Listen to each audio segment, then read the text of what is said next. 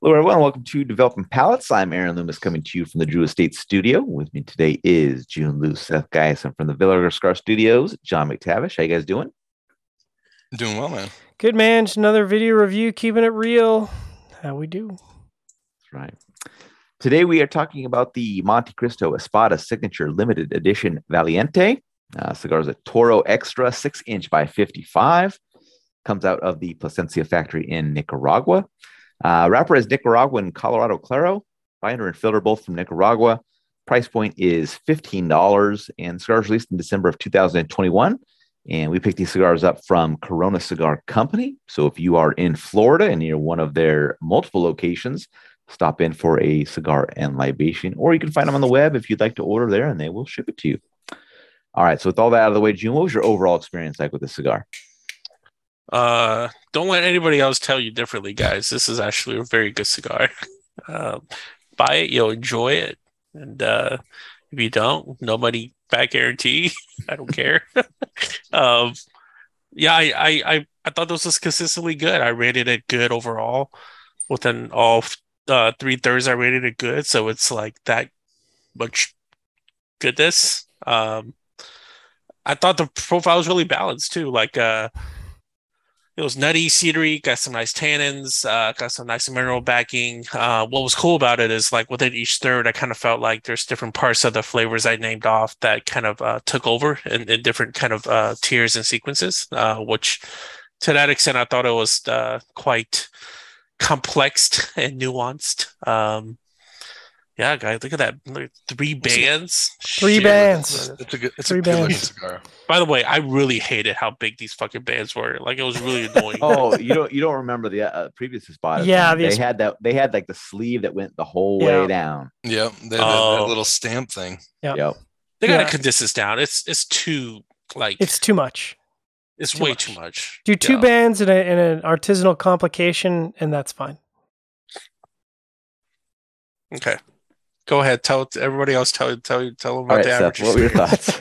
Yeah, I mean, listen, I just was getting, some leather, oak, cinnamon pepper. I got some like mocha and really like earthy, almost like muddy qualities, really. It kind of was consistent throughout. Medium strength of body wasn't like bad, wasn't impressive. It was just, average. John?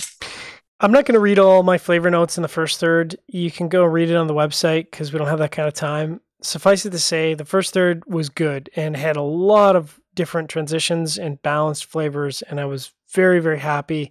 And then all of that just kind of fell apart in the second third. So it was still pleasant, still baking spices and earth and wood, but it was just okay. And there's nothing more disappointing than sort of seeing how good it can be in the first third, and then you go into the second third and you're like, oh man, where'd all the goodness go? So pleasant, but overall pretty average.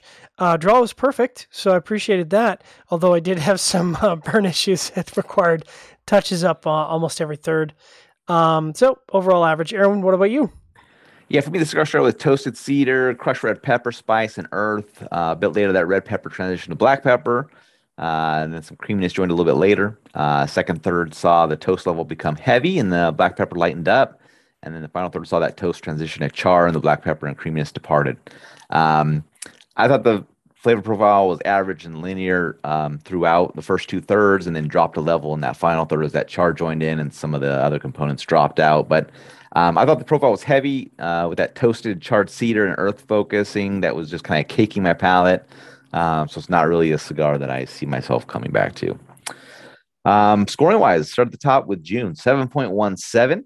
Seth gave it a 5.85. John gave it 5.80. I gave it 5.15. So June had that 7.17 matchup for you. Wonderfully.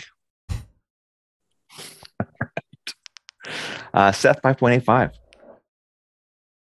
You're on mute. Oh, rookie. That gem that you just laid on. Oh, I know. Lost. It's just, gosh, I went to makeup for June and everything. I mean, it's my issue is that, there's been so many Monte Cristos and so many Espadas that it's just kind of, it just gets to the point where I don't know where they're going with it anymore.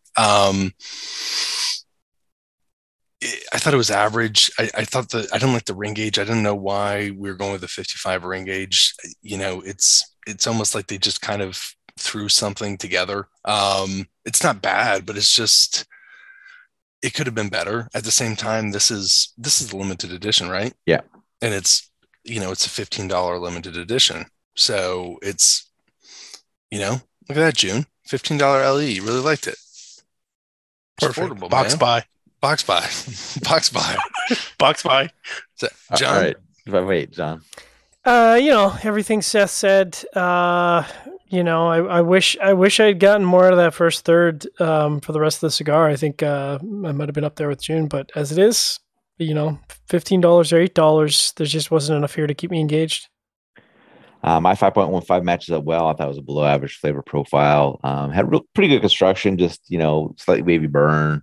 I think it was maybe a slightly snug draw that I ran into. But you got my sample.